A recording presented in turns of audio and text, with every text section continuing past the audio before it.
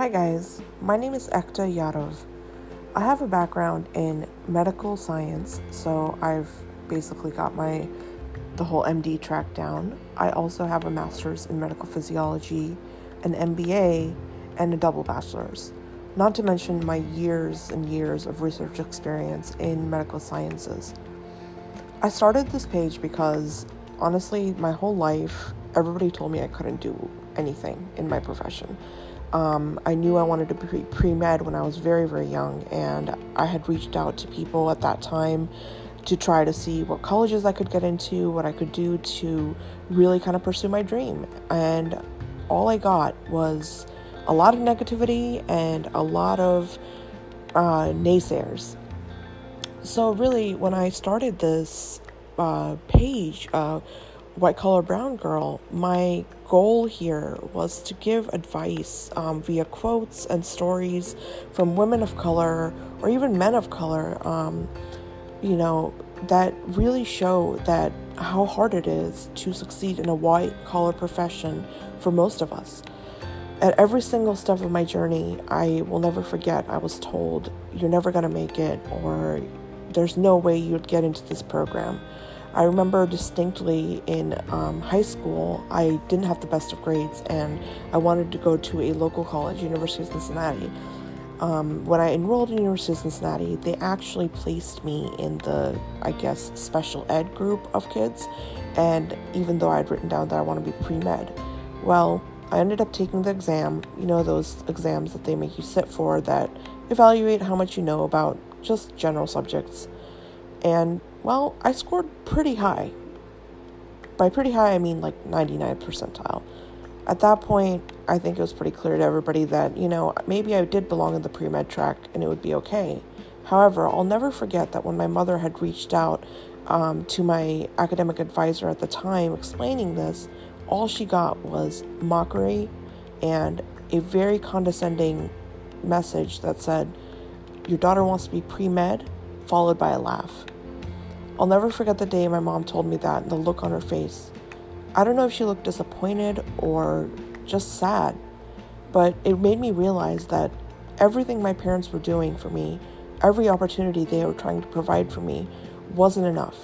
I would have hurdles every single step of the way that I would have to conquer on my own. There was nothing anybody could do to help me. It was genuinely a solo fight, and I had to deal with it. Well, I went to undergrad, and I went to University of Cincinnati, and I definitely got into pre-med and graduated with double bachelors in biology and biopsychology.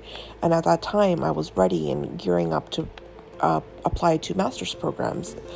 Well, it just so happened that Case Western was offering a program in medical physiology, and I really wanted to pursue this idea and go towards my master's degree. So I went again to my pre-medical advisor, and when she looked through my work and my transcript, she said, you're going to be lucky if you even get into a graduate program, much less something like Case Western's program. Well, once again, I proved her wrong, and I got into Case's program. I was top of my class, and I did pretty well. All of that led to medical school, business school, and everything I've done since. So I guess what my point is that it's not easy for people of color navigating a white-collar profession. We're always questioned. Our ethics are always looked at with a microscope.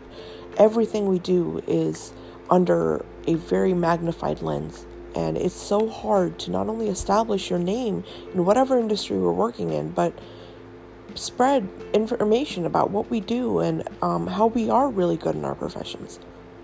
Making a name for ourselves goes into territories that we aren't even really ready to combat because, let's be honest, we don't have the inside scoop a lot of times.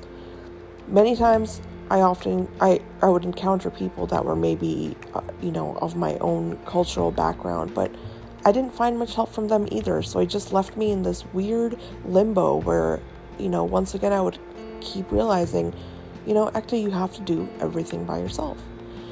So with that, and a lifelong experience of that in my career, I realized that there must be thousands upon thousands of women and men that went through exactly what I went through, if not worse. And that is really the inspiration on which I have started my page, White Collar Brown Girl, on Instagram. This podcast is made so that, I can interview people with backgrounds in white collar professions and talk to them about their journeys and talk to them about their hurdles and what inspired them or what motivated them on those days where literally everyone around them wanted to just say, give up, or you can't do this, or there's just no way this is plausible. I hope you guys join me on this journey because I personally think it's going to bring a lot of insight for me on a personal level and provide a lot of motivation. And I hope it does the same for you. If you guys ever have any suggestions for my podcast or anyone you'd really want me to try to get on, please let me know in the comment section of my my Instagram posts that I usually upload at least once a week. I am so grateful for you guys tuning in and listening to me rant a little bit about myself.